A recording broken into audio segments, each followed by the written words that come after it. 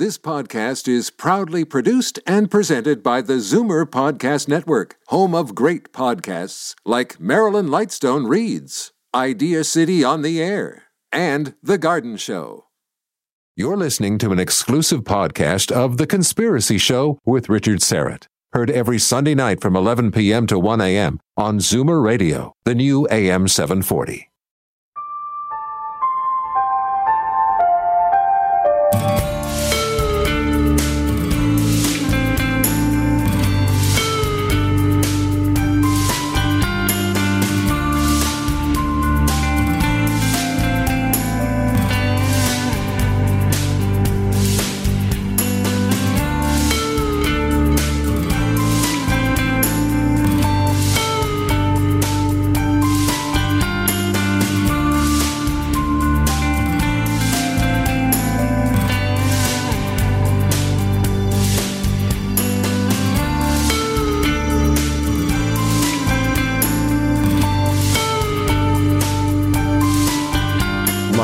From Toronto, Canada, The Conspiracy Show with Richard Serrett from Zoomer Radio, AM 740.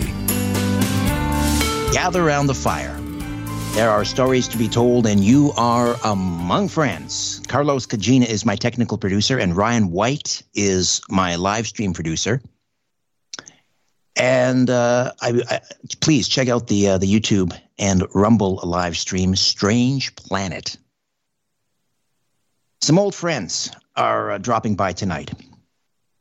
Nelson Thall, former student of the late communications guru Marshall McLuhan.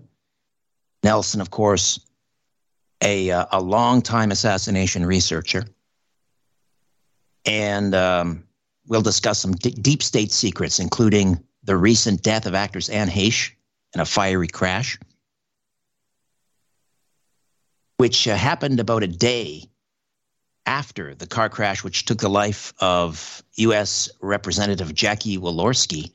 Walorski had just sponsored a bill, I believe, to combat human sex trafficking, and Heche had recently appeared in a movie called The Girl in Room 13, where Heche plays the mother of a young girl who is held captive in a hotel room with the aim of selling her captors, that is, have the aim of selling her into human trafficking.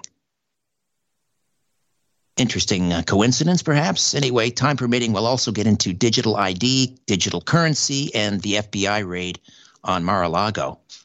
Also in the second hour, noted Canadian UFO researcher Victor Viggiani on unidentified aerial phenomena. Where have we been? Where are we now? And what comes next in terms of disclosure? And I've known Nelson since the early 1990s, when I first started producing talk radio. I've known Victor Viggiani since the early 2000s, and it's so great to have them with me tonight. This hour, Canada's Edgar Cayce, remote viewer, clairvoyant, healer, Dr. Douglas James Cottrell, and I've known Douglas as also since the early 90s, again, when I was a young producer, and he'll join me here in just a moment. And we'll get into some earth changes and prophecies, and then towards the tail end of this hour, another remote viewing experiment live on the air. And you can participate as well in the YouTube live chat or via the phone. But first, I have some news. Last Sunday, I marked my 13th anniversary here on Zoomer Radio AM 740. Moses Neimer would say it was my bar mitzvah, indeed. And it's been a wonderful ride. And special thanks to Moses Neimer and Paul Thomas and everyone at Zoomer Radio over the years. So supportive. But it's time to say so long. Tonight is not the last show, however. Tonight is not the last show. Next week,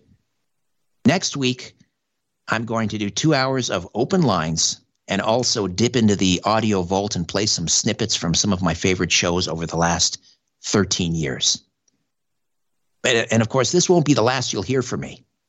I still have the podcast, Strange Planet. You can find that anywhere you get your podcasts, including Apple and Spotify.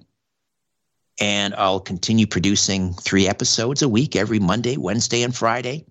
The YouTube channel, where many of you gather every week so faithfully, that will continue. It just won't be Sunday nights anymore. So stay tuned for more information on that. And of course, I'll continue with my daily afternoon show on Saga 960 AM, weekdays from 4 to 6 p.m. And you can still catch me on Coast to Coast AM 3 or 4 days per month on a Saturday night or filling in for George Norrie on a Friday night. So, again, it's so long on Zoomer, but I'm still floating out there in the ether. And it's wonderful, again, to have 3 longtime contributors and dear old friends with me tonight as I begin to wind this radio program down. And that's it. I'm not going to get emotional, or as my twin boys would say, I'm not going to get cringe tonight. I'll save that for next week. All right, let's get to it. Dr. Douglas James Cottrell is the last of the sleeping prophets, a trance clairvoyant. He's a spiritual healer, teacher, published author who demonstrates many abilities studied by Noetic Sciences, which is the study of consciousness, including clairvoyance, telepathy, energy healing, remote viewing, prediction, and prophecy. He's one of a select few able to demonstrate all of these abilities, and even fewer who are considered a reliable information source. If that weren't the case, I wouldn't keep bringing him back year in and year out, and it has been many years. He teaches the people the world over about spiritual development through the practice of meditation and the application of spiritual principles in daily life.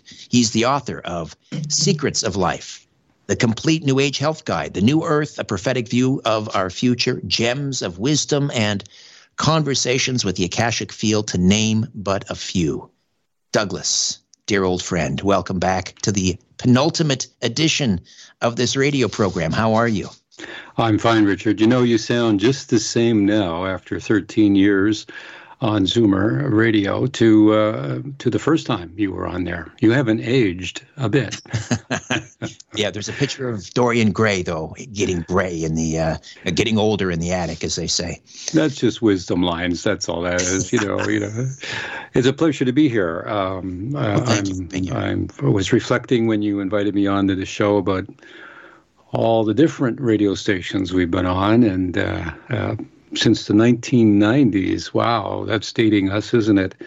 It's a pleasure to be here and an honor to be here as you wind up your, I guess your ride, as you put it here, on one of the best radio stations in Canada. So it's a pleasure for me to be here. Thank you for inviting me. Oh, my pleasure. And let me also say this. You know, not often in this business do you actually get to say goodbye. You know, if you happen to be let go, which I'm not being let go, I'm just hanging them up, as they say. And even in those instances, you're often not given the opportunity to say goodbye because management, you know, maybe they're afraid you're going to say something or whatever. When I let Moses and Paul know I'm winding the show down, would you allow me to do one more show to say goodbye? They say, no, please do at least one more. Do two more so that we can, you know, do it properly. And maybe, you know, they'll bring me on to some of the other shows to say so long as well. So that's just really a testament to that's such a rarity in this business. But then Zoomer Radio and all of the people that work at Zoomer Radio, such a rarity in this business, such integrity and such authenticity and genuineness and kindness. So I just wanted to get that said. I can remember when Zoomer Radio first started out, along with other things that your CEO or the organizers were involved in, and it was always with integrity, and that's why they're so successful. Absolutely. And that goes for you too. Talk about integrity, talk about consistency and being a reliable source.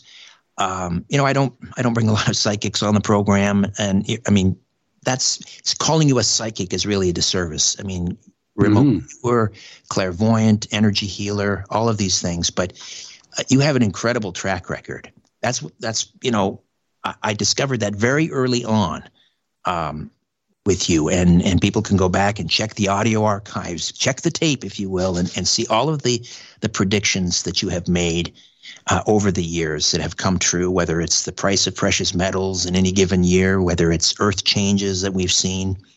Are there any predictions that you've made that stand out for you that basically you called it ahead of time and then it happened?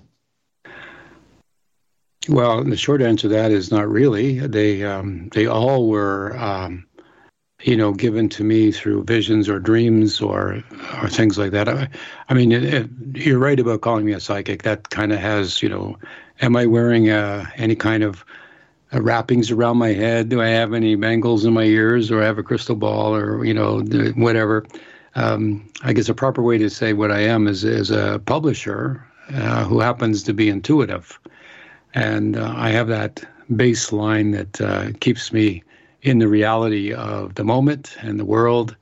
And, I'm a little cynical guy when it comes to people who make wild claims about their abilities and gifts and powers, etc. It's kind of like be humble, and that's when the information comes through. I think, to answer your question, one of the most, I guess, profound things was that I announced on your show that in the future, the Earth was rotating at a different speed on the crust versus the mantle, or the inside of the planet was rotating at I think I said a slower rate than the crust, or vice versa. I can't remember now. That was years ago. Yes. And at that time, I challenged Dr. Suzuki to prove me wrong. I don't think I made it like such a prove me wrong. It was more like I would challenge him to verify that this actually happened. And I have maintained that the position that the reason the oceans are warming up and the polar caps are melting and the Earth is wobbling, and we have this pulse around the equator and all these things, the magnetic are wobbling, and actually the North Pole's heading towards the Bering Strait, was due to the internal temperature of our planet heating up, which is heating up the oceans. And I announced, I believe, on your show for the first time, not 1 degree Celsius, not 2, which would be absolutely terrible, not 3, which would be catastrophic, but it was going to go to, if you can say, Richter 4 degrees Celsius in the oceans. And that's where we are now. And look what's happening to the planet. And we were talking about that on your show more than 20 years ago.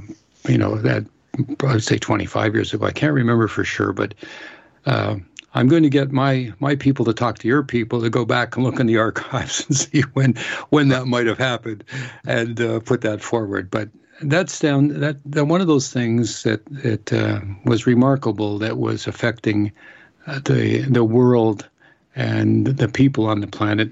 And here we are now worrying about Wyoming with a super volcano's about to go off.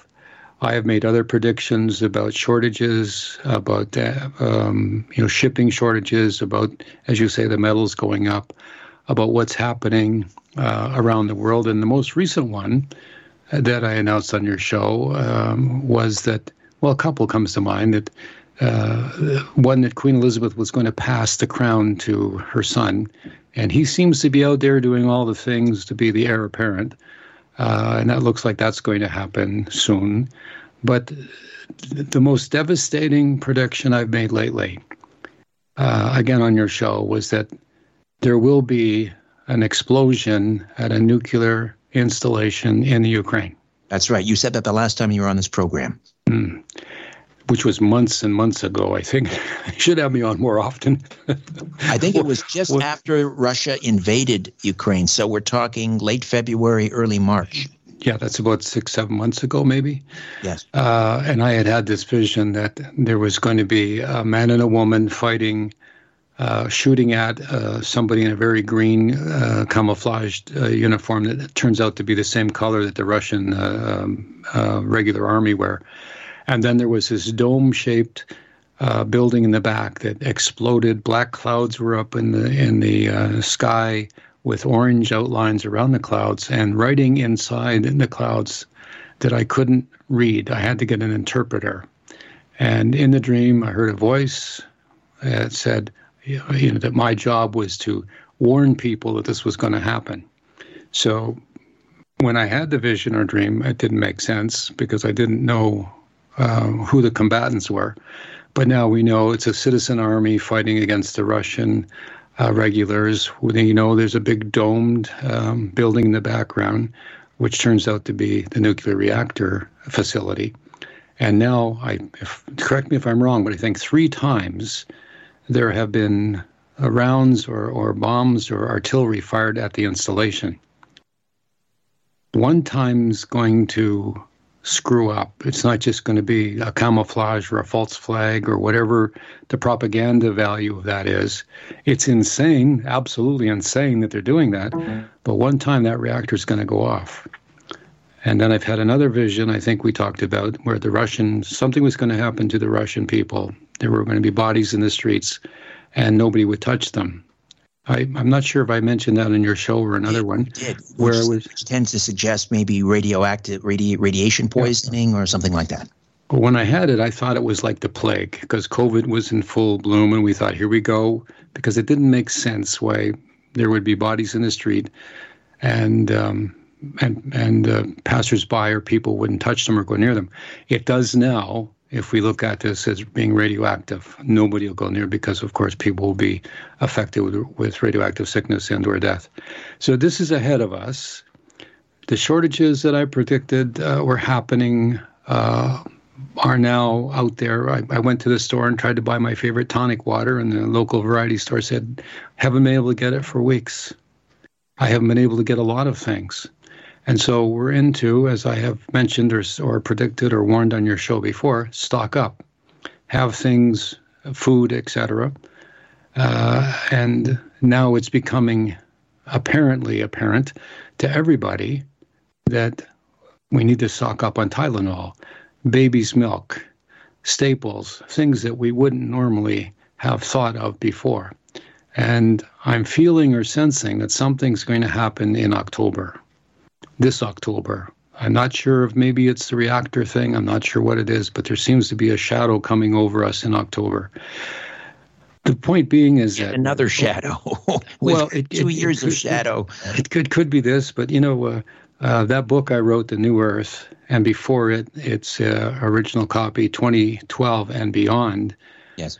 There were more than 87 predictions that have come true in that book, and people can go to my website. My full name, DouglasJamesCottrell.com, and they can buy a copy. I'm getting pretty low on inventory, and I don't think I'm going to reorder or, republish.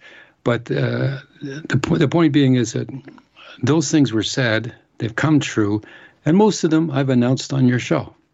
I mean, we've talked about, I once on Coast to Coast with you made a claim that Hillary Clinton was going to be president or win the election. Well, she won the most popular vote, but you were pretty well, you didn't make that one. You kind of blew that one a bit. So okay, I'll take it on the chin. I have to call you out on sort of on. Yeah, so it's honest. It's honest, right? And the thing in 2005, I was in Quincy, Rhode Island, when I had made the prediction when she becomes president.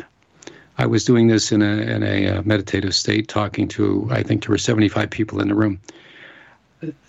I'm now wondering, because who was she? Because usually the visions or dreams come true. Usually, almost always. Sometimes there's a little delay or lag in it, or I don't quite see it clearly, but the essence of the vision or the event is true. And so I've been wondering. And I mean, for your listeners out there, what I'm about to say, they might agree or disagree, but I think in 2005, I assumed it was going to be Hillary, and then I assumed it was going to be Vice President Harris. But now I'm feeling pretty sure, guess who? Liz Cheney. I think she is going to be President of the United States. Oh, dear. Well, you're going out there on that one, I'd have to say, but I was watching her, and I pay close attention to, I watch all the news stations, Fox, CNN, CBS, and BBC, and CTV, and all those things. I watch everything because I'm able to spend some time watching. So, but it just occurred to me that maybe in 2005, this is the woman president, because it said when she becomes president, something's going to happen to the country where it's going to come back in order or something like that. I can't remember what I said specifically. Liz Cheney running under the GOP banner? because she just got trounced in the primary in Wyoming. Big time, yeah. And I know this confidentially. I've been told there are more people running as independent or registering themselves as independents. I think they say no political affiliation. I think that's what's going. That is surging. And I believe on your show one time ago, I said that the independents are going to come up the middle in the next election, which or a future election, which I think is now taking place. More people are dissatisfied with both of the major parties in the U.S. and independent candidates will come up. All right, just so I'm clear, Douglas, we're going to go into a break here. Sure. Your prophecy, your prediction here is that Liz Cheney will run for president and win as an independent.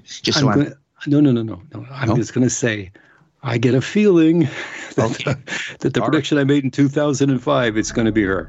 All right, that's what I'm saying. And Liz Cheney as an independent, or not necessarily? No, I think she's going to stick. I think she doesn't want to be independent. She's true to the Republican Party. And if you're just joining us, just to once again reiterate, this is not my last show, but my second to last show. And I just want to respond to some of my dear friends in the YouTube chat wondering, what has happened? And I am not being forced out. This was my decision and my decision alone after 13 years. It just felt like the right time. And I have, as you know, so many other things on the go. I've got the podcast. I've got my daily show on Saga 960. I have Coast to Coast.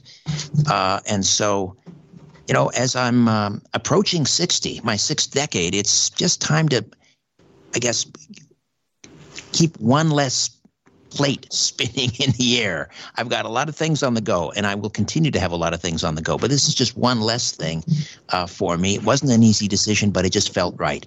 So on this second to last show, I've gathered my dear friends and colleagues, two of whom will join me in the second hour. Victor Viggiani from Zealand News, and of course, media scientist Nelson Thall. Right now, Douglas James Cottrell stays with us, remote viewer, clairvoyant, publisher with intuition. I think you described yourself. Yeah, that's good enough. Yeah, I'm the psychic publisher. I'll put it that way. I have a business card. It says the psychic guy and my phone number. So you have to figure out who the psychic guy is. But if you're looking for me online, it's DouglasJamesCottrell.com. Anyway, it's a pleasure. I was just thinking, I made predictions about you meeting your lovely wife. That's right. On air. My mind was flicking back of the hundreds and probably several hundred predictions I've made on your show. And people calling in. I remember Big Bob was back in, when we were on St. Clair Avenue there, the trucker who would come and call in every now and then. I look forward to speaking to the regulars back when we were in the wee morning hours doing this show, and I would drive all the way back to my home in London. I had a lot of good times, and the shows were always fascinating. The listeners always eager to loyal and eager to your show because you provided an array of wonderful guests. Victor Viggiani, an amazing man with some great stories. Nelson, we've met in person, and he's a brilliant guy with a background in his researches. So you've had some top people on your show, and it's no wonder you've lasted 13 years. That's a long time. Did I hear you say you were only 60? Only 60? Well, not quite. I'll be 59 my next birthday, but we're approaching the big 60. Now, you just reminded me. The late great George Janescu, who hosted Band Sunday Night, which precedes this program every Sunday. And we lost George. I guess it's been, coming up on the third anniversary, I think, in November. More than that, I think. But we should tell that story when George had arthritis and he had different things going on with his back and so forth. And it got so bad he could no longer grip a golf club, and he loved to play golf. And he came into the studio one time, and he was hobbling. I could tell he was in pain. And I said, "What's going on, George?" And I don't know. I can't remember now. He had this shooting pain up and down his leg or something. And I said, "You know what I'm going to do, George? I'm going to mention it to Douglas Cottrell. He's coming onto the program tonight. And I think you were coming on in the second hour, so he had already left. And he was driving home to Oh, yes, I remember. and so while he's driving home, and he always listened to the show, always faithfully, he was a great fan, and I a great fan of his, of course. I love him. Sorry, Richard. I remembered he wasn't listening to the show that night, though. No, but we'll get into that because so you came out. So he's headed home to Barrie, driving up the 400. You came into the studio, and I said, live on the air, I said, Douglas, could you send out some healing energy to our good friend George Janescu? He's driving home. He'll be listening. We thought. Because he's in awful pain. Do you remember what happened after that? I remember, and we call that virtue, because that's what the Christian Bible calls it in Corinthians. It's called virtue energy. And so I put my hands up, and we were on air, and I said, I'm sending them energy now, and I can see it going through his back. It's going into his chest. He's heating up. And he's probably wondering, thinking he's listening, he's probably wondering if he's on fire. And I can see this energy's going down down his spine and into his hips, and it's going through his whole body. So that's what we said, something almost exactly as that or similar. Right. And then the next day, he comes into the studio, and he's walking normally towards you. And what do you say to him? Okay, so it's the next week, because I did next week, excuse me. No problem. So the next Sunday he comes in, and he's walking upright and just, he was a big burly man, 6'3", I think. And I said, "Hey, George, you look great. You're walking great." And he said, "Yeah, I feel pretty good." He said, "I actually can hold a golf club for the first time in a long time." He said, I was driving up the highway last Sunday. And I said, "Yeah, were you listening to the show?" He said, "No." He said, my son called me. And so I got distracted and I wasn't listening. And then he said, "You're not going to believe this. I thought I was having a heart attack." He said, "I was driving along, and all of a sudden I felt this burning sensation right between my shoulder blades, and then all down my leg, and then into my chest. I was on fire." Which is what you said. He said, "I thought I was having a heart attack." He said, "I pulled over on the 400 and I got out of the car." And he said, "I was leaning over he got against the rail, obviously the side by the guardrail. And he said, "I was leaning over the hood of the car. I thought I was having a heart attack, and I was on the phone with my son." And then it just went away. He said, "And I went home. I got home. I went to bed." He said, "I slept incredibly well. I woke up and I was pain-free." I said, "Oh, that's interesting." I said, "You should come in and sit with me in studio in the first hour," because I had Douglas Cottrell on the program last Sunday. And I had the producer, my technical producer at the time, I said, "Play that clip from last week." Wow. And there you were on the air sending out this energy to George as he's driving home. And he's hearing this for the first time. And when you said, George is going to feel like he's on fire. And have a heart attack, yeah. George Janescu practically fell out of his chair in the studio as he's hearing this. Yes. Well, that was a fantastic story. There have been many others in my career, but that was one of those kind. It was on air. He had no expectation. And unfortunately for him, you and I assumed he was listening to the show, right, and that he was, going to cooperate with this.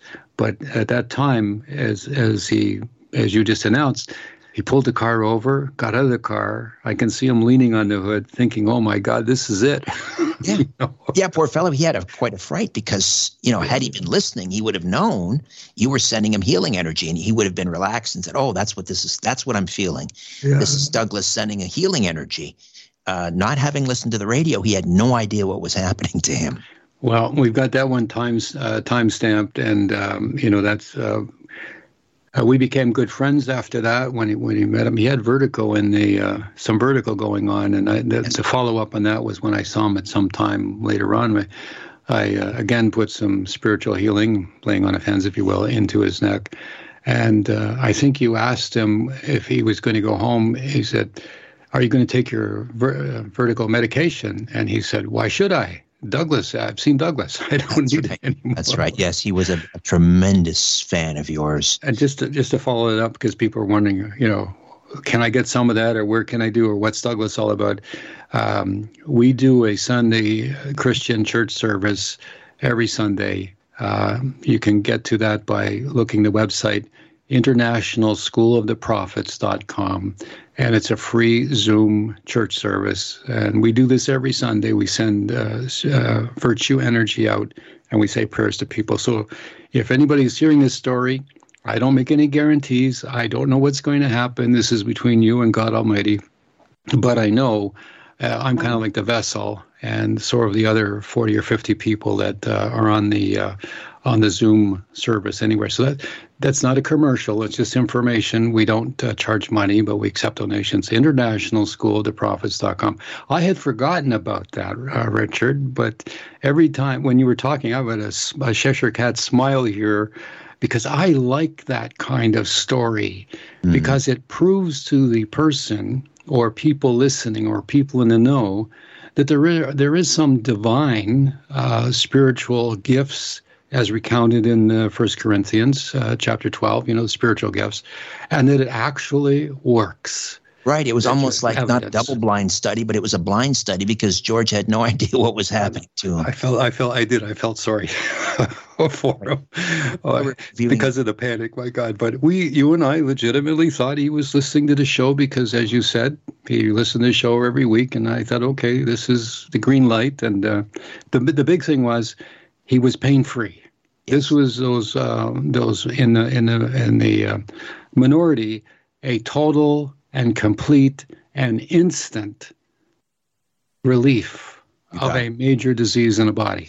Douglas James Cottrell stays with us, and we're going to we've been doing a series of remote viewing experiments over the last several years on this program.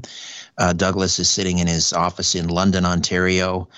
I cannot see what is on his desk, but he has an object. I'm going to attempt to remote view it. I invite listeners and people in the gathered in the YouTube live chat to attempt as well. I like to kind of sit here with a pen and sketch some impressions that I have. And well, let's do a quick review before we start, Richard. How many of these remote viewing objects have you seen? Let's say at least half a dozen. Yeah. And I have another remote viewing workshop coming up on Zoom for people that are interested. Send me, I'm not going to make too much of the details, but info@douglasjamescottrell.com if you're interested. info@douglasjamescottrell.com, and say, I'm interested in a remote viewing course. Please send me more information. So I remember that one of the first ones, you saw what you called a donut, and it was a travel clock that was folded over, and you saw it as kind of a rosy pinkish color. And in fact, it was like an orangey red color. And then you also saw white inside and two little black lines. Yes. You were looking inside the closed travel clock, and you were looking at the face of the clock. The two hands were black, and the face inside was white. I think that was the very first remote viewing experiment you and I did together. And then we've done several on Coast to Coast with some pretty good success, not only from me, but also from listeners. It was quite remarkable. Yeah, quickly, I had a model airplane, which was like a 3 propellers, one on the nose and two on the wings. And as you went through your process of as we were on the show, you actually described the fin. You saw the propeller. Other people in the audience saw. They thought it was a helicopter. You saw it on the stand, which you described as like the St. Louis Bridge or the arch in St. Louis. Yes. And then all of a sudden you blurted out, "It's an airplane." Yes. 100%. And then one of those really, I see a lot of things. And there are rare things that stick out in my mind. And that was the night that I had selected a Rubik's Cube to be the mystery object. I sent the picture in of it, which I have not done to your show tonight, but I'll take a picture of this and send it to you later, of the Rubik's Cube. And I think Chris, well, whoever the producer was, he inadvertently forwarded the email to you, right, with the picture on, and we went, there it goes, can't use that one. Exactly, because I saw what the mystery object was. You were supposed to be not appraised of what it was. Right. So I immediately had a substitute, which was a little dinky toy, which is a little child's toy, small for those. We call them dinky toys when I was growing up, and it was an ambulance, just like a panel truck, not a van, but a panel truck. And anyway, you went on, you saw the windshield, you saw the color, you saw the shape of the little aluminum part. You were picking up details, and you got pretty good close on that one, as did a lot of other people who were looking at it. But I said, the object is on my desk, as I have tonight, and directed the viewer, or the listeners rather, to do the viewing of it on my desk. Now, I had decided at the last minute to go to my office, which is 10 or 15 minutes away, because it was quiet, or I had a better line connection. And so I had put the Rubik's Cube on my home desk and left it or abandoned it as the object, went to my office desk, and I put the little dinky toy on the desk. And people were seeing it. You were cluing into it. And then 2 or 3 people, one in particular, if I recall, announced it's a Rubik's Cube. Right. I said, wow, this is amazing, because that's what it was supposed to be. You must be remote viewing 24 hours prior to the show. It's amazing. Or they were in, you said I'm at my desk and it's in London. They were remote viewing your desk in London, but the wrong desk, and That's was right. The wrong object. But it was 2 desks were the same color. They're wooden desks. They were the same color. And it was the next day when I said to my son, gee, this curious thing about people seeing the remote viewing the Rubik's Cube. And my son said, yes, that's because it was on your desk in your house, and it's the same color as the desk in my office. So people were actually coming to where I lived, peeking through my house and looking at the Rubik's Cube, 100%, when we were all expecting to see this little dinky toy. Right. And on another occasion, and then we'll get to this experiment. Because we have to get to our remote viewing experiment. Yeah. We got to go. I was just going to say, you came through and followed it up. You were looking at the lamp on my desk. You saw a big rounded thing with holes in it was my lamp. So today, I'm leading up to this experiment, because this is a quickie one now. Okay. We don't need to go through all the things we're doing, and that people can play along. I've cleared off all my desks. I put blankets over whatever else I have lying around. So part of the remote viewing is to make sure that there's not a lot of clutter, because people can look at something that's there on your desk, but you wouldn't know it. In one remote experiment at a workshop, one of the fellows, he saw a little yellow toy that I had underneath a blanket trying to hide it. He actually saw it. So I have the object in front of me today. All right. And I don't tell you the object. I give some parameters, because your mind, your intellectual mind, and your intuitive mind are sort of at war, and it's got to come together. So I'm going to tell you a couple of things so you don't go all over the place. It's a certain shape, it's a single color, and it'll fit in the palm of my hand. Got it. It is not anything to do with an office desk. Okay. All right. We're going to take time out. I'm going to start remote viewing. I invite listeners to do the same. If you're in the YouTube live chat, when you see something, let Ryan know through the YouTube live chat, and I'll announce those as well. All right, back with more of our conversation. Douglas James Cottrell and a remote viewing experiment right here. Don't go away. Corporations, governments, and sometimes entire civilizations. What goes up must come down, and it lands on The Conspiracy Show with Richard Serrett from Zoomer Radio. The world is being pulled over your eyes. This is The Conspiracy Show with Richard Serrett from Zoomer Radio. To reach Richard, call 416-360-0740 or toll free at 1-866-740-4740. All right, one final remote viewing experiment here on the program on Zoomer Radio as we wind down the program next week. Open lines, hope to be live in studio at Zoomerplex. Someone was wondering on the YouTube chat whether that'll happen. Yes, open lines, so get your questions. It'll be an Ask Me Anything 2 hours. Right now, Douglas James Cottrell stays with us, remote viewer, clairvoyant, healer, and we're doing our, our last remote viewing experiment. He's got an object hidden from view on his desk in London, Ontario.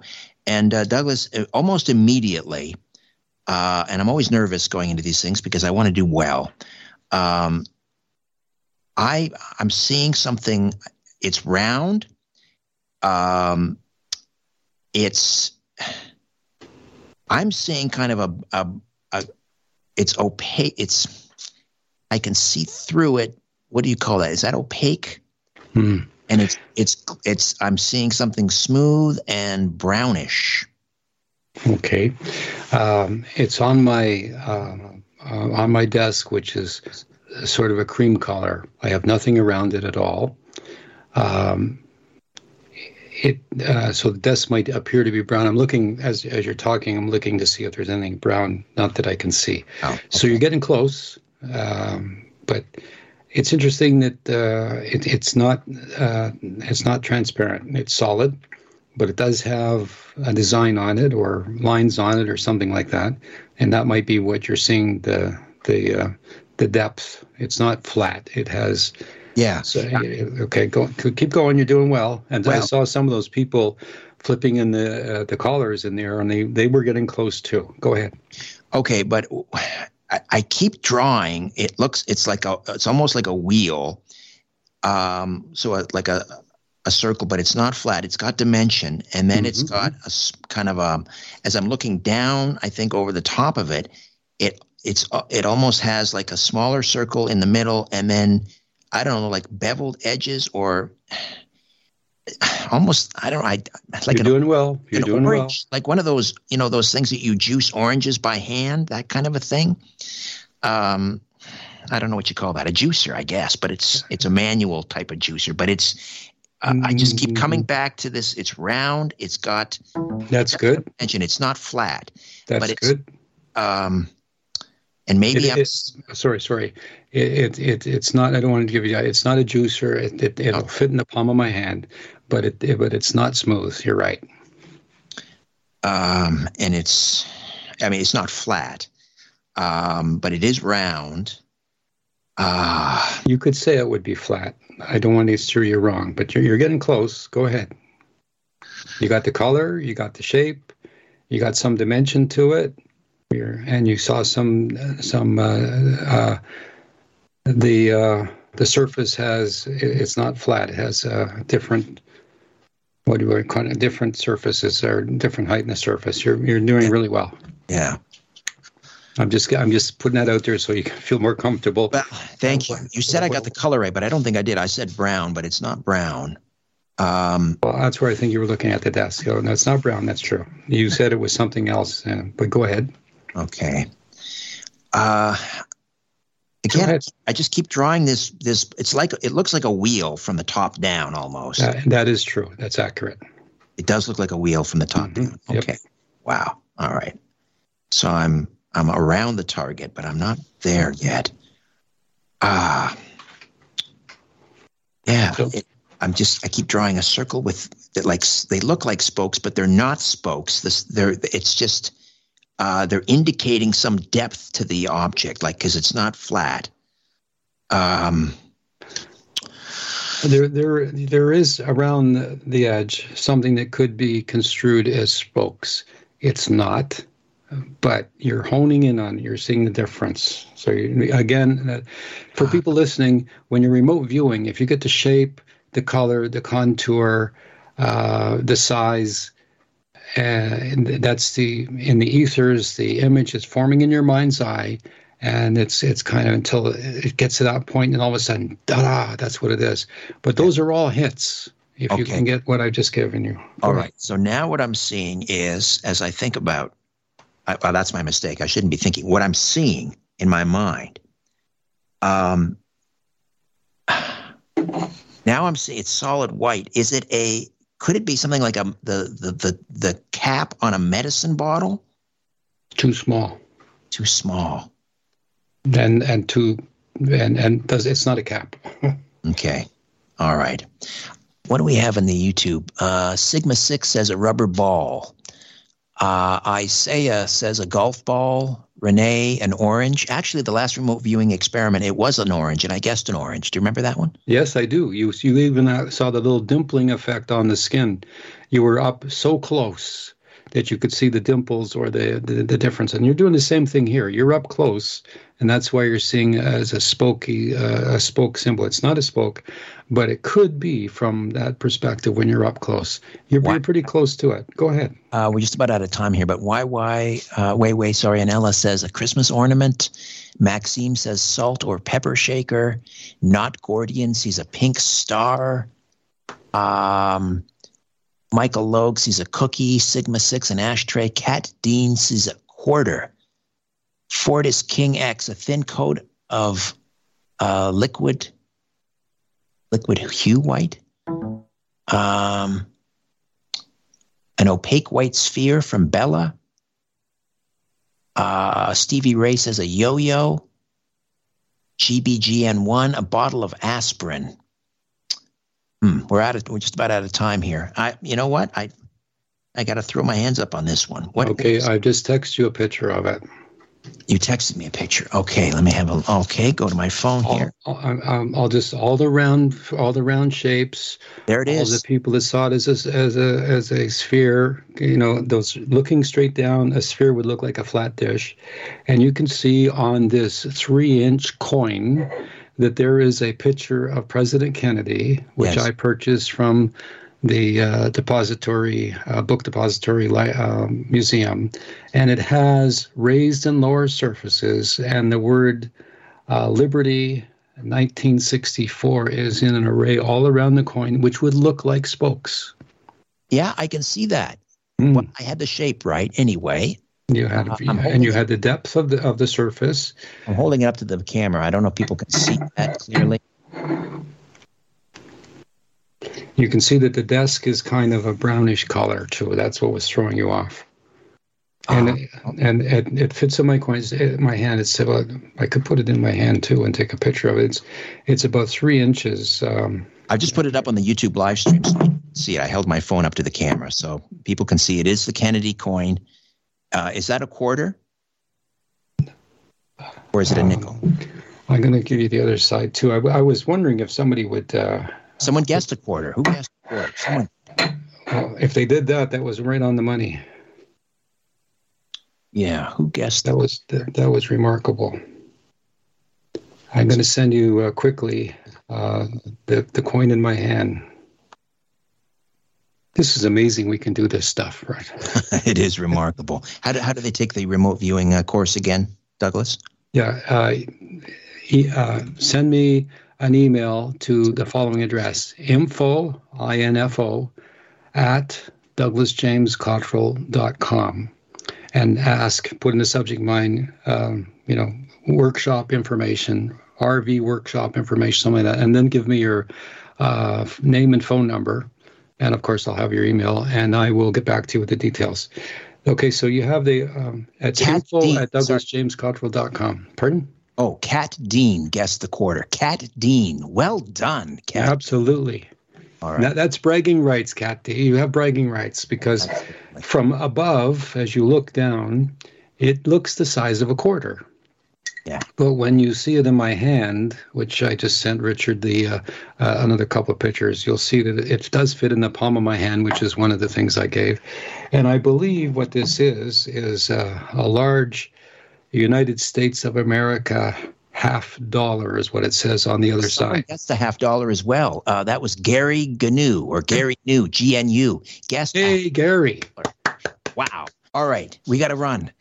Douglas, you and I will get together soon, I hope, for an adult beverage. Thank you so much for spending my second to last show here. It's been a pleasure. I wish you well. You are going to have unbelievable success in the next 2-3 years. So more power to you. Break a leg, as they say in showbiz. And thank you for being my friend all these years. Take care, Richard, and God bless you and your family and the twin boys and your lovely lady in your life, the mother of your children. God bless. Thank you so much. DouglasJamesCottrell.com. All right, stay with us. Hour 2 awaits. The world is being pulled over your eyes. This is The Conspiracy Show with Richard Syrett from Zoomer Radio.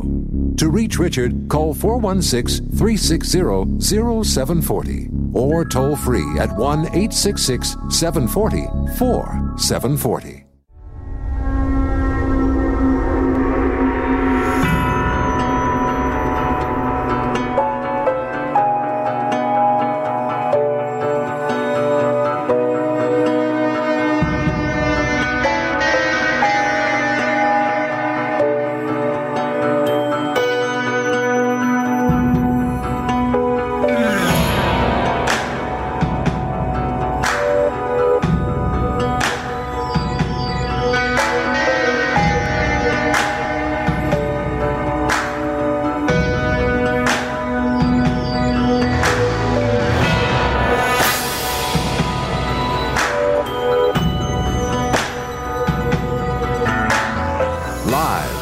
Toronto, Canada, Earth.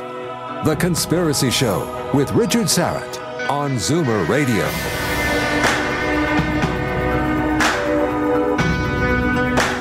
Hey, thanks for inviting me into your home, your long-haul truck, RV, camper, taxi, your parents' well-appointed basement with the simulated wood paneling, electric fireplace, and the painting of dogs, playing poker, your loft, that greasy spoon just off the interstate, and your cabin in the woods. Carlos Cagina is our technical producer, and Ryan White is the live stream producer. Please check out my YouTube and Rumble channel, Strange Planet.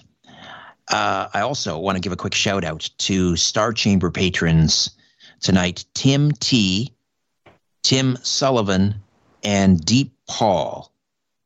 Tim T., Tim Sullivan, and Deep Paul, they are Star Chamber tier patrons at patreon.com/Strange Planet. Thank you, Tim T., Tim Sullivan, and Deep Paul, for your generous support. It means so much to us here at Strange Planet. We can't do what we do. Test. All right.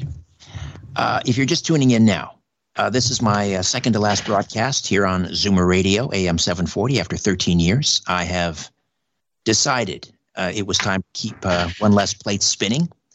I'll continue to produce 3 episodes of my podcast, Strange Planet, every week, Monday, Wednesday, Friday. They're published. The YouTube channel.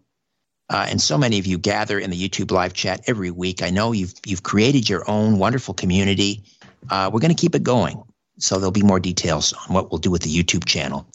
Ryan and I will be discussing what exactly that will entail this coming week. And I'll continue to post new content there. It just won't be on Sunday nights. But I may do a special live stream as well, at least once a month. And I'll be continuing with Coast to Coast AM, 3 or 4 shifts per month. And, of course, I'll continue hosting the Richard Syrett Show weekday afternoons from 4 to 6 p.m. on Saga 960. Incidentally, there's a new website for that show. Check it out, therichardsarrettshow.com, therichardsarrettshow.com. Now, next week, my very last show here on Zoomer Radio, AM 740, 2 hours of open lines. Ask me anything, and also I'll be getting into the audio archives and play some clips from some favorite past shows. All right, right now, we're going to take one last look at the state of UFO disclosure, at least on this show. Victor Viggiani has been with me from the beginning, starting at another radio station in 2000, and then on another radio station in 2003, and then he's been here with me many times since I started here on Zoomer back in 2009. He's a retired school principal from Toronto. He has a Bachelor of Arts degree in sociology and psychology, a master's in educational administration and curriculum development. And Victor's research and analysis of aerial phenomenon spans over 30 years. His experience involves UFO sightings, report investigation, counseling work with individuals, reporting anomalous experiences, presentations, and journalism in the field of ETI disclosure issues. He is the director of Zealand Communications and Zealand News Network. Victor, welcome back once again. How are you, my friend? Just fine, Richard. Just fine. It's great to be with you at this point in time in your history. So, it's a very special evening, and I want to thank you very much for allowing me to be part of it. I really do appreciate it. Oh, of course. I wouldn't think of saying so long without having you on the program one last time. Yeah. So, you wrote an article, and people can see that up at that's at zealandcommunications.blogspot.com, and relating to unidentified aerial phenomena. It's titled, well, let me see here. Where have we been? Where are we now? What next? So let's just dive in. Where have we been?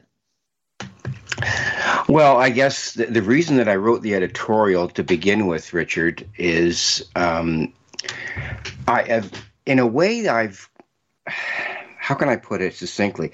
I've really changed my perspective on this whole thing called disclosure. And that's after a lot of deep thought and sort of watching the carousel of news has gone on since 2017. When Ralph Blumenthal and Helena Cooper and Leslie Kean burst onto the scene from the New York Times with their exposure of the Pentagon situation with respect to the Tic Tac videos and the ATIP program and all those other, highly secretized things that were going on from 2007 to 2012 in the Pentagon with respect to investigation of UFOs or UAP. And I've rethought all of my previous. I haven't changed my mind necessarily, but I've reconfigured my understanding of what's really gone on. And I think I've divided it into two parts. I call it the New and the Old Testament, to use a biblical image for a second. Everything that happened before 2017, before the New York Times broke that's absolutely mind-blowing article by those three, I call them demolition artists, and I'll get to that in a minute if you want. But before that, you had, before 2017, you had all of the things that went on since 1947 with respect to the crash at Roswell and how the government tried to, reanalyze it and reissue it and redefine it and lie about it, essentially. And all the things that happened between, 1950 right through several decades of secrecy, right up until, I guess, the beginning of the year 2000. And when the project by Stephen Greer came into place, and then eventually landing up in 2017 with the disclosure about the Pentagon issue, I call that the Old Testament, the history of UFO secrecy. And a lot went on in all of those decades. And we spent a lot of time analyzing things in that period of time and sort of putting all of our stock and trade in what went on in the past.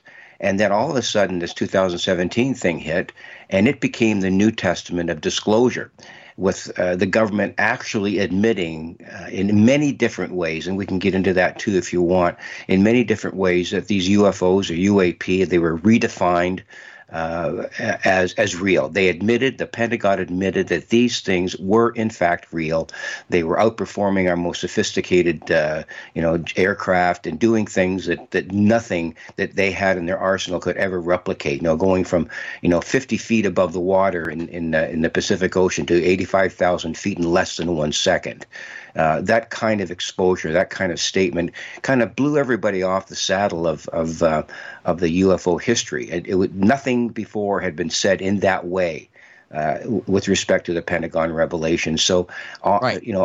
On came that, and then it was a different ballgame after that, is what I'm saying. Yeah, because now the idea that for a journalist to come on TV and say there's no such thing as UFOs. That's not a credible position. I mean, that's laughable now. Exactly. Yeah. Yeah, there's no doubt about it. Any of the skeptics who've held their stock in trade over the past, in the Old Testament, who tried to, legitimize their position by saying this is just, a flock of birds or, weather anomalies, that argument no longer stands. It is an absolutely untenable position for any scientist, any researcher, for anyone who's a skeptic. You just don't maintain that position anymore because the United States government, through the Pentagon, has admitted that their finest pilots have seen these things. They've flown beside them and had these things fly rings around their most sophisticated aircraft. So, I mean, that's where we've been, and that's what happened in that period of time was a series of what I would call revolutionary, in a lot of ways, and it was also the ridiculous. Everybody was, guessing at what these things were and trying to redefine what the UFO issue was for so many decades. And everybody has their own specific understanding. And if you look at all the researchers that you and I have interviewed, both of us, and many of the interviews on I guess in Coast to Coast and many of the other podcasts, all of these researchers have got their own spin on things. The agreement and disagreement within the UFO research community about what these things were, are, and could be is as wide as the number of grain of sand, on any given beach.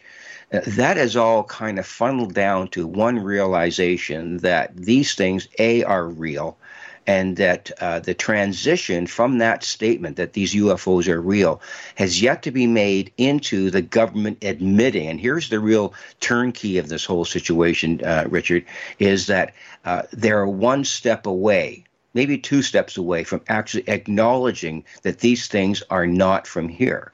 And so what's the only answer to that? If they're not from here, they must be from somewhere else. And the Pentagon and the Director of National Intelligence and all of the people within government have not really said anything about that origin of these things. They have been afraid to use the word extraterrestrial or off-world civilizations. They're not there yet. And there's a number of reasons why that transition is yet to happen. We had 2017 with the admission from the Pentagon that these things were real, but they've yet to really clarify and admit whether they're afraid to. There's a lot of reasons for that these things are not from here. So we're really in a different position right now after everything has been done. And that E word, the extraterrestrial word, is yet to be uttered in saying, and there's a lot of, implications to that. The implications for the government to admit, think about it for a second. If the United States government or any major government within, on a global scale admitted that we are in fact being engaged by and visited by off-world civilizations, extraterrestrials, that'll change everything, Richard. It will change everything. And we can get into that when we get into where we are now and where we can be. Well, as you say in your article, and people, again, can go to Zealand, is it zealandcommunications.blogspot? Mm-hmm. Zealandcommunications.blogspot.com. We've had a series of jarring journalistic reports starting in 2017. Mm-hmm. And so now we have, for the first time really in history, we have a total 180 in terms of the attitude that the press takes towards this arena, UFOs or UAPs. It's treated now with seriousness. We have investigative exposés happening. You point out in your article, the New York Times, for example, seems to be doubling down in terms of trying to expose government secrecy. But then we had the congressional hearing. Was it in May of this year? That's right. Yeah. And you had it was the Deputy Director of Naval Intelligence, Scott Bray, mm-hmm. Stood up, and it was really kind of an embarrassing display because he knew nothing when he was questioned. And the questions were, he was getting some excellent questions from some of the Congress, the representatives in the House. He knew nothing. He acknowledged he said he had no knowledge of UFO incursions over nuclear facilities, he really either was being evasive on purpose or he was just not prepared at all.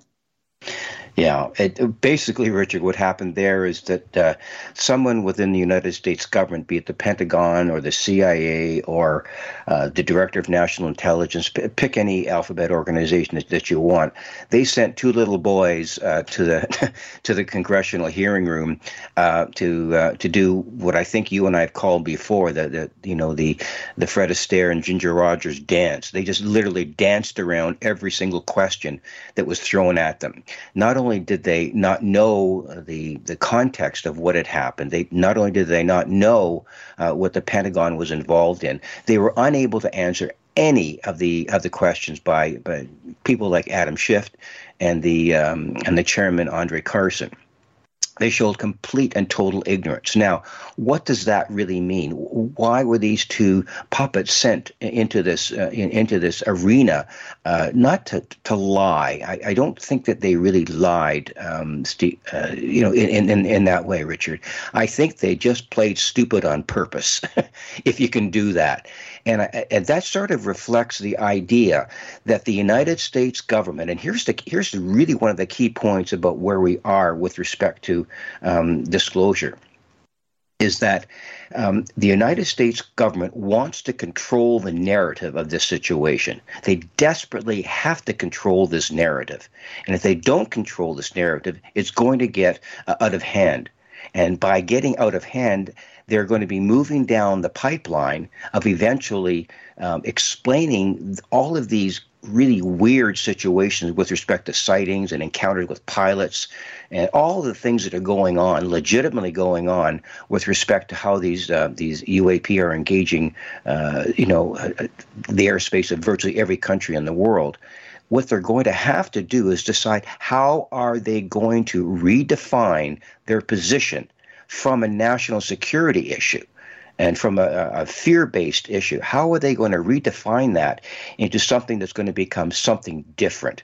And they all know what that something different really is, okay? And the something different is, and I'd love to talk to you about this more and more all the time, that something different, Richard, is the fact that we are now being engaged by off-world civilizations, and we're not really sure how many are being at our doorstep, okay? It's not just one group. When we say extraterrestrials, we're just not talking about one group of people from another planet or another solar system or whatever, another galaxy.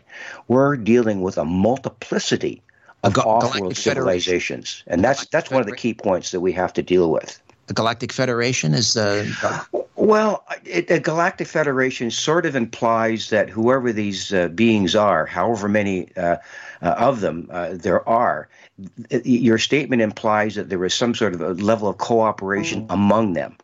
And I'm not quite sure if I buy that argument. There may be a group of these civilizations that are, in fact, aligned in some way or another. And there may also be other civilizations, and thousands of them potentially, that are not. So what we're dealing with, is a situation where we've got all of these off-world civilizations at different places in time, and we're also dealing with the fact, Richard, the possible fact that these beings are or could be interdimensional in nature. And that's another question for another time, I guess. We could get into it a little bit later on. And once you read to the very end of my article, my editorial in Zealand, we get into the possibilities of what they call ultra extraterrestrials or ultra dimensionals, written by Hal Puthoff. And he goes into a redefinition of what these beings might be and what UAP might really be. And it's really worth reading what his assessment really is. So anything to do with disclosure right now, backing up a little bit now, with respect to, U.S. national security and Tic Tac videos, put that in the context of who these beings really are, and it just blows the United States out of the water with their understanding and their wish to control the narrative of this. If the United States continues to control the narrative, all of the realizations of who these off-world civilizations are is never going to be brought forward. If this continues to be a national security issue that's controlled by the United States, we're in big, big trouble. And if the mainstream media continues to buy and choke down the story, the narrative that the United States is in control of this issue with respect to these things invading our airspace, we're going to be in very, very big trouble. And that's the big, I guess, turnkey or turning point as to how disclosure has really, really changed. This issue is not belonging to the United States government. This issue does not belong to any one country. This issue belongs to the human family.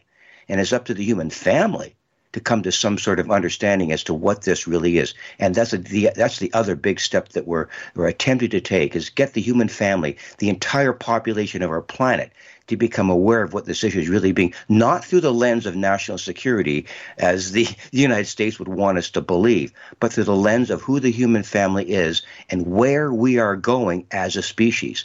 And I said this before on your program, that we, in fact, are on the threshold of the next step of our evolution as a species. And once we understand that issue, it knocks out of the water this whole national security narrative that the United States government is trying to force down people's throats. Victor Viggiani, Executive Director of Zealand Communications, zealandcommunications.blogspot.com, if you want to read that article and many other news and editorial comment can be found there as well. Victor, thank you so much for joining me on my second to last program. We will keep these conversations going on my podcast and also on the YouTube channel. I'll be announcing soon what I'll be doing with the YouTube channel. You'll be a part of that, I know. Victor, thank you so much as always. It's a pleasure to be with you, and best of luck in the future, Richard. It's been a great story. To be continued. Yes, for sure. Bye for now. All right, coming up next, Deep State Secrets. Media scientist Nelson Thall. Stay with us. This is no place for the naive or the faint-hearted.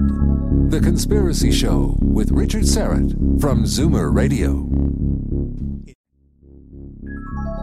Where there's smoke, there's The Conspiracy Show with Richard Syrett from Zoomer Radio. All right, welcome back to the penultimate program. One more time, just a reminder that we are winding the show down. This is the second to last show. This was entirely my decision. It has, there was no desire on the part of Moses Neimer or anyone at Zoomer for me to leave. In fact, when I let them know that I was winding the show down, they were surprised, saddened. I wasn't entirely sure I would get an opportunity to say goodbye. That's typically not how it works in the radio business, but the people at Zoomer Radio are not typical. This is not your typical radio station. They've been so gracious, and they said, take 2 weeks to say goodbye. Do a couple shows at least, and then maybe I'll do the rounds on some of the other shows on Zoomer to say goodbye. So thank you for that kind gesture to Moses Neimer, Paul Thomas, and everyone at Zoomer Radio. Next week, my intention is to do the final show live in studio from Zoomerplex, and it'll be open lines. We'll take questions over the phone, questions from the YouTube live chat. Ask me anything, and I'm going to reach into the audio archives and play some snippets from favorite past shows over the last 13 years. But once again, this is so long for Zoomer Radio, but I still have my podcast 3 days a week, Monday, Wednesday, Friday. It's a Strange Planet, available wherever you get your podcasts, Apple and Spotify. I still have the YouTube channel. I'll continue uploading fresh content to the YouTube channel. I'll probably do at least one live chat per month on the YouTube channel. In fact, there'll probably be more content on the YouTube channel going forward. And Coast to Coast AM, I'll continue to guest host there 3-4 times a month. And then also I have my daily afternoon drive home show on Saga 960, The Richard Syrett Show. You can go to therichardsyretshow.com, therichardsyretshow.com for more information. All right. we're going to continue on visiting with some old dear friends on the program. Nelson Thall, former student of the late communication guru Marshall McLuhan, media scientist, longtime assassination researcher, is here. We're going to discuss deep state secrets, including the recent death of actress Anne Heche in a fiery car crash. She survived the crash and then died about a week later. A lot of strange circumstances surrounding that. And that happened about a day. Her car crash happened about a day after the car crash, which took the life of U.S. Representative Jackie Walorski, who was a representative from Indiana, I believe. Also, 2 of her aides were killed. And Walorski had just, I'm not sure of the timing, but at one point she had sponsored a bill. I think she was very active in this area, sponsored a bill to combat human sex trafficking. So that's Walorski's work, combating human sex trafficking. And then Anne Heche had recently appeared in a movie, it has yet to be released, called The Girl in Room 13, where Anne Heche plays the mother of a daughter who is being held captive in a hotel room, and her captors are intending to sell her into human trafficking. The whole point of the movie was to raise awareness about this scourge of human trafficking and child sex rings and so forth. So strange that both Heche and Walorski died a day apart in car crashes, both working on this issue. There have been other examples of people that have been vocal about human trafficking, Anthony Bourdain, and others who ended up dying under, some might say, mysterious circumstances. Time permitting, we'll also get into digital ID, digital currency, maybe the FBI raid on Mar-a-Lago. All right, so once again, Nelson Thall, recognized as one of the world's leading authorities on the science of communication, media, and process analysis, and his expertise has afforded him the opportunity to define law terms for the Federal Court of Canada, develop a television series with the late Dr. Timothy Leary, and while a graduate student studying at the University of Toronto with Professor Marshall McLuhan, Nelson became a McLuhan Protege and served as the president of the Marshall McLuhan Center on Global Communications from 1990 to 1995. He served on the boards of directors of Torstar, Stanley Media, Peace Arch Films and Entertainment, and other publicly traded media companies. Nelson Thall, welcome back to the program one more time. How are you, buddy? Just fine. Thanks very much for that introduction. And it's just a real honor to be back here to celebrate this show with you, Richard. Well, you know, I was off the top of the show, I was saying that I think we first met in the maybe around 1993. I wasn't on the air. I was working as a producer at another radio station, and someone up on the 11th floor who worked in the syndication wing, I believe, of that radio station. You knew him. He wanted to introduce you to the host of the show that I was producing. And it wasn't long after that that you introduced me. I think that the first book that you introduced me to was Carol Quigley, Dr. Carol Quigley's Tragedy and Hope. And, of course, nothing has ever been the same since. So really, in many ways, you're responsible for sort of my getting involved in this whole arena. Do you remember that way back when our first meeting? Yes, I certainly do. It was exciting at those years. I mean, our purpose was never to entertain, but to expose the truth and update consciousness. And that's always been our prime purpose. And every one of the state secrets which we identified has certainly come to light. We're batting 1,000.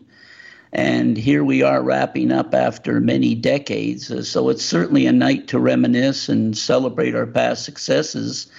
And I mean, one of our big successes was that starting in the early 70s, they had to start labeling these state secrets as conspiracy theories just in order to cover up their nefarious secret societies.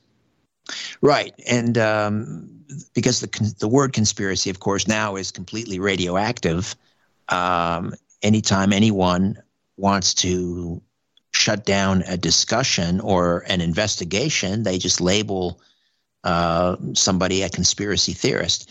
And so, as you say, the term state secret is probably more appropriate. I wanted to reminisce a little bit in terms of some of the people that again, this was the early and mid 90s, that you brought on this program that I was producing at the time. I remember an interview that you did with Pierre Salinger. Yes. And Pierre Salinger, of course, was at one time John F. Kennedy's press secretary. Mm-hmm. And then he was a correspondent for many years, foreign correspondent for ABC News. What was I'm trying to remember well, it was the TW-800 he identified as being shot down by a terrorist missile.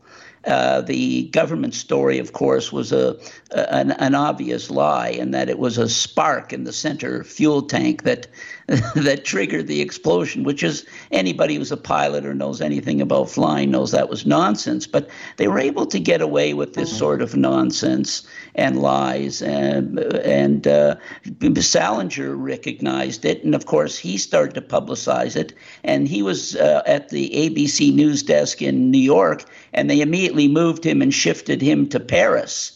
And as a JFK assassination researcher starting in 1969 and working with Penn Jones and Mae Brussel and Sherman Skolnick, cutting my teeth and studying and learning and spending time with them, I was able to get an introduction to Salinger and discuss all sorts of historical events that he was involved in.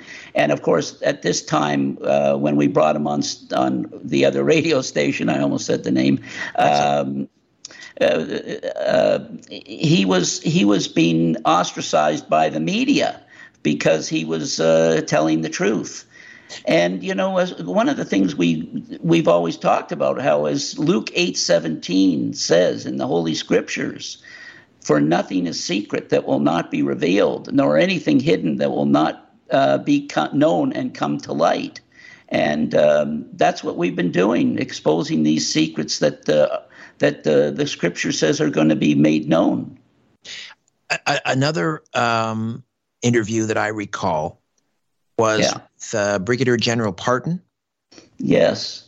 On the Oklahoma. Brigadier General Parton was another contact of mine. He was head of the non-nuclear arsenal of the United States, and he was brought in by the government to do the analysis of the Alfred Murrah building explosion, which is AKA Oklahoma. Yes. And in his report, he found that it was a bomb inside the building by judging from the structure. This was his expertise, of course. He was a PhD and engineer as well as a general. And he said the bomb was from inside the building. And, of course, you recall, Richard, that the government, again, lied and said it was Timothy McVeigh, using drove his truck filled with fertilizer. I mean, these guys, a shit bomb is what they said, parked outside the building. And so Benton Parton did this report, and of course it was totally ignored, and he was censored by the media, and once again he became available to us. Normally I'd never be able to get to these people, but the minute they get censored by the mass media, somebody like us on a blowtorch station, as Skolnick called it, up in Toronto, can get to them. I mean, I remember once picking up the newspaper in 1989, and there was a full-page ad in the Sunday New York Times saying the TWA-800, back to Salinger and TWA-800, TWA-800 was shot down by missiles, and the ad was taken out by the former chairman of the Joint Chiefs of Staff, Admiral Moore.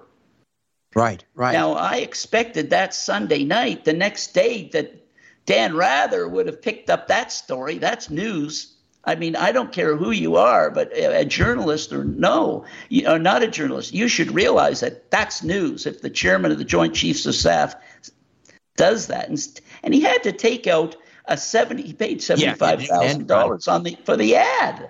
Media scientist, assassination researcher, protege of the late communications guru Marshall McLuhan. Nelson Thall is here, and you will remember Nelson from many years as a host of a very successful late-night program called Cloak and Dagger. Nelson, of course, also known as Lenny Bloom for all those years, and created quite a firestorm with some of the revelations on that program. And I'm trying to remember the name of the was a minister in the German government, federal government, that you also had a number of discussions with regarding 9/11. Do you remember who I'm referring to? Sure. That was Andreas von Bülow, who had been head of German CIA, and then became the Minister of Intelligence in the Schmidt cabinet. And we brought him on, and he identified how 9/11 could not have been done without state backing of the American military, and to have. We always, I mean, Rich, because they censored all these top people, it made them available to small fries like us, who never would have normally gotten to them. So this was one of the benefits of the fact that there is this propaganda blanket and this smothering going on. By the way, since you're mentioning it, I do want to take this opportunity to thank Mr. Namer, Moses Namer, the executive president, who deserves a lot of credit for putting us on the air, and the TV show that he put on his television show, Vision TV, that we did many years ago. Yes. I mean, this takes a lot of courage and foresight and intelligence, and he's a very wise man.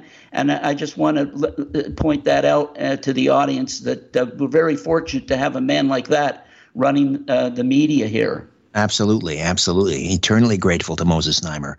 Yes. All right, so I want to ask you about Anne Heche. Yeah. Hollywood movie actress. Yeah. 53 years old. Her car slams into a home, a fiery crash. There's video of her being taken out on a stretcher in what appears to be a body bag, as if she's, succumbed to her injuries. Before she's loaded into the ambulance, we see, this is an aerial video of her. It's like she's bursting out of this body bag. Like, in other words, I'm still alive. I'm still alive. She actually sits up on the stretcher. A week later, she sadly succumbs to her injuries, we're told. Her car crash follows just maybe 2 days or a day before Indiana Representative Jackie Walorski is killed in a car accident, along with two of her aides. It turns out that she was a sponsor of a bill, and this was an issue very near and dear to her heart, a bill to combat human trafficking. And I neglected to mention, Anne Heche had just completed a movie yet to be released called A Girl in Room 13, which also deals with human trafficking. What do you hear about these two things? Is this a coincidence? Are they related? Well, as Marshall McLuhan talked about, the fact that we live in an age of gigantic pictorial illusionism and journalistic exaggeration of concealment. He always liked to go to the hidden ground to this stuff. And I think the hidden ground to this, I can read to you right off the scriptures. You shall not give any of your children to offer them to Moloch. Deuteronomy 18:10, there shall not be found among you anyone who burns his son or his daughter as an offering to Moloch. That's what's been going on for thousands of years, and it hasn't changed in our modern era, which isn't so modern. It's just that they've been able to cover it up and keep it covered up. And usually what happens in the United States is they cover this up by titillating the audience with sex. Clinton did it with Lewinsky, Monica, and distracted people from the fact that he was selling atomic bomb parts to Korea, as Sherman Skolnick exposed. And this is, once again, this is what they're doing. It's horrendous, but this is not new. This is going on for thousands of years. It's detailed in the Bible. And they're causing and offering their children to Moloch, to Baal, Satan worshiping. And in order to cover this up, they claim, oh, it's just pedophiles and they're child slaves and they're using the children for pedophiles. That's probably true. But it's the thing that it's the main thing they're talking about. It's got nothing to do with what's really happening and the real hidden ground here. And now back to Anne Hesh. Well, she did a movie exposing a lot of this. Right, The Girl in Room 13. It's yet to be released. We'll see. I'm not sure when that's slated for release. And then, there have been others where I got to go into a break here. But Anthony Bourdain, who supposedly took his own life, was also apparently very vocal about human trafficking. We had the lead singer of Linkin Park, Chester Bennington. And it is trafficking, but it's not for the purpose of sex alone. It's also for passing through the fire, which is horrendous. Absolutely. I know we've told this story before, but it's been a few years, Nelson. You courageously smuggled in a copy of the Zapruder film into Canada that had been given to you by JFK assassination Penn Jones, and it had been given to him. I'll let you tell the story. Had you been caught with that film? This is before. I'd still be in jail today. Right. This was before Geraldo Rivera aired the Zapruder film on one of these network specials in the mid-'70s or early '70s. This was like, what, 1970, 71? 71. You met Penn Jones down at Love Airfield in Dallas, and he gave you the Zapruder film, and he got it from?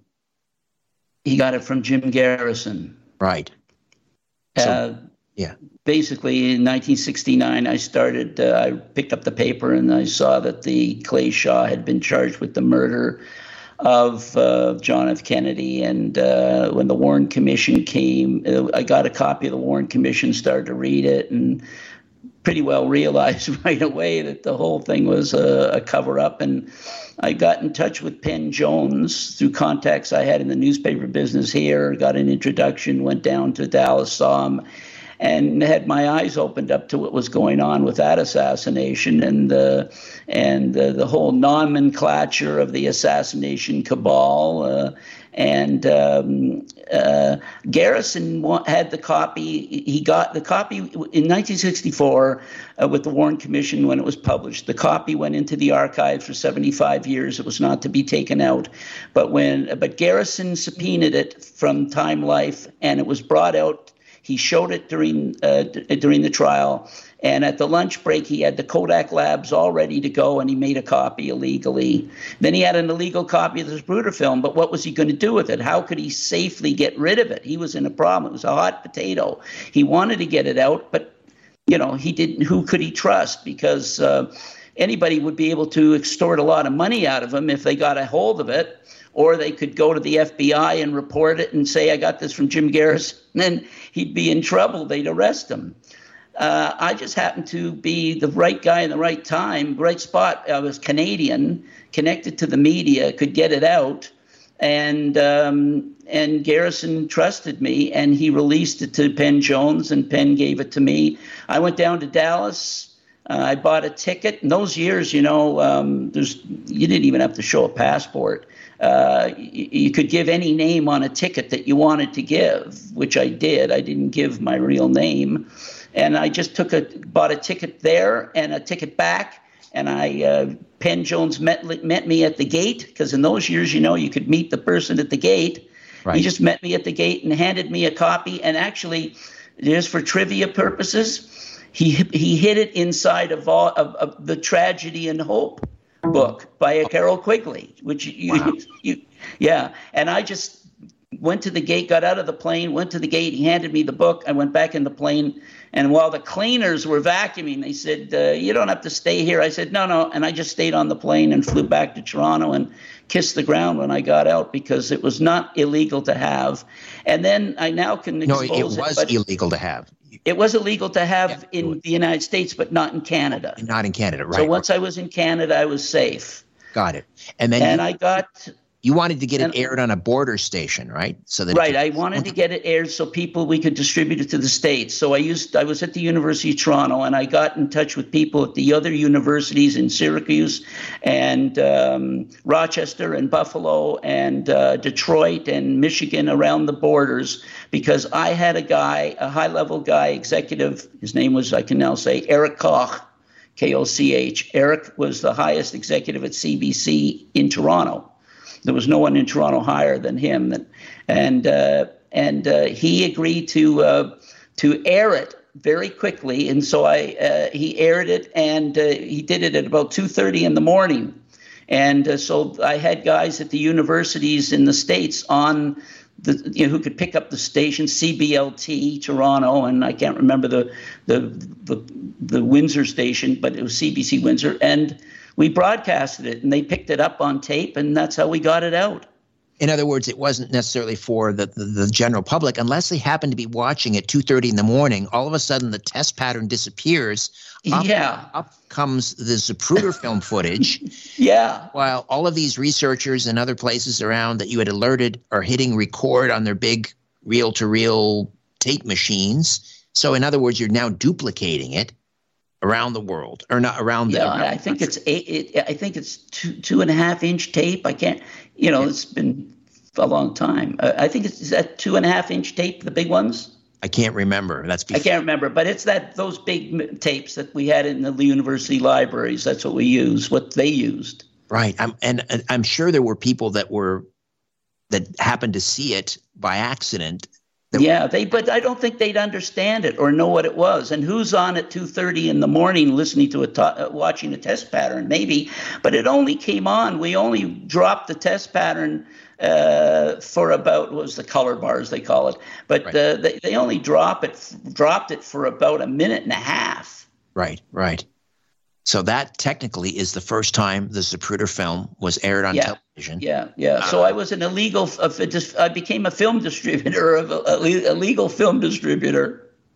Something that has always puzzled me, just getting back to the Zapruder film, and that is Abraham Zapruder holding that camera, and it's rock steady. There he is standing, near the grassy knoll as this assassination is taking place. Shots are ringing out. You see people ducking for cover.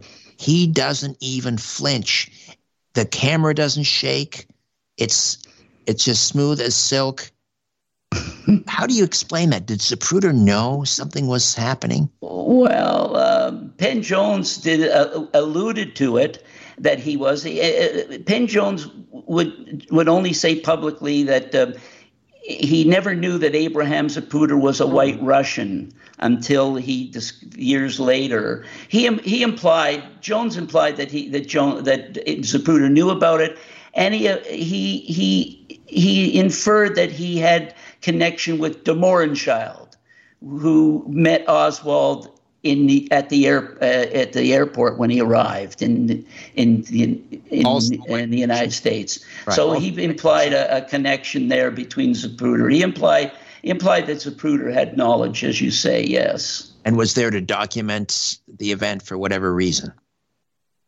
Yes, exactly, to document it. There were many other cameras that day. That just happened to be the one that, for some reason, that the public got wind of. Right. Well, but to go back to, we've gone to the top at all times with our. We've gone to the top. We've gone to top people. We also had a lawyer for MI5 on talking about Lady Diana, and we in all our research. Michael Shrimpton. Mike Shrimpton, yes. Who was a lawyer for MI5, came on and talked about and explained the wet team from Turkey that did the Diana assassination. I mean, we've really done yeoman service. It's been really exciting. And I'm sure your audience benefited by it, updating their consciousness and help them today, because today we're in a situation where it's evident from this latest cabal of state genocide by inoculation that we're at an early manifestation of the Pale Horseman of Revelation. So there's a lot going on, and the secrets are exposed. The prophecy's becoming history at a faster pace than ever before, than when we started. Well, Nelson, I'm sure we will continue these discussions. I hope we will on my podcast and on my YouTube channel. But it's so long here on AM 740 Zoomer Radio, and I want to thank you for all the years that you've come on this program, and enjoyed speaking with you every single time. It's been a real pleasure, and it's an honor. And you've been doing yeoman service, great work. You should win a Pulitzer Prize, Richard. And just want to thank you for the opportunity to be a friend and to throw out some crazy ideas and rustle things around and get out and just be a beacon of light, which you've been. So I want to thank you again, and we'll be in touch, and God bless you. God bless you, Nelson Thall.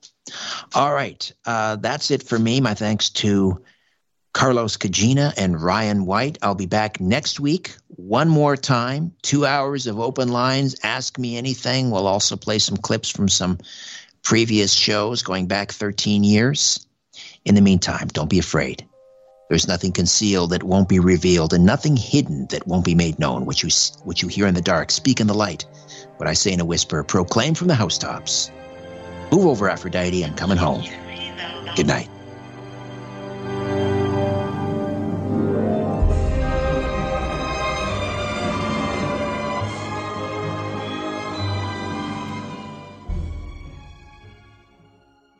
This podcast is proudly produced and presented by the Zoomer Podcast Network, home of great podcasts like Marilyn Lightstone Reads, Idea City on the Air, and The Garden Show.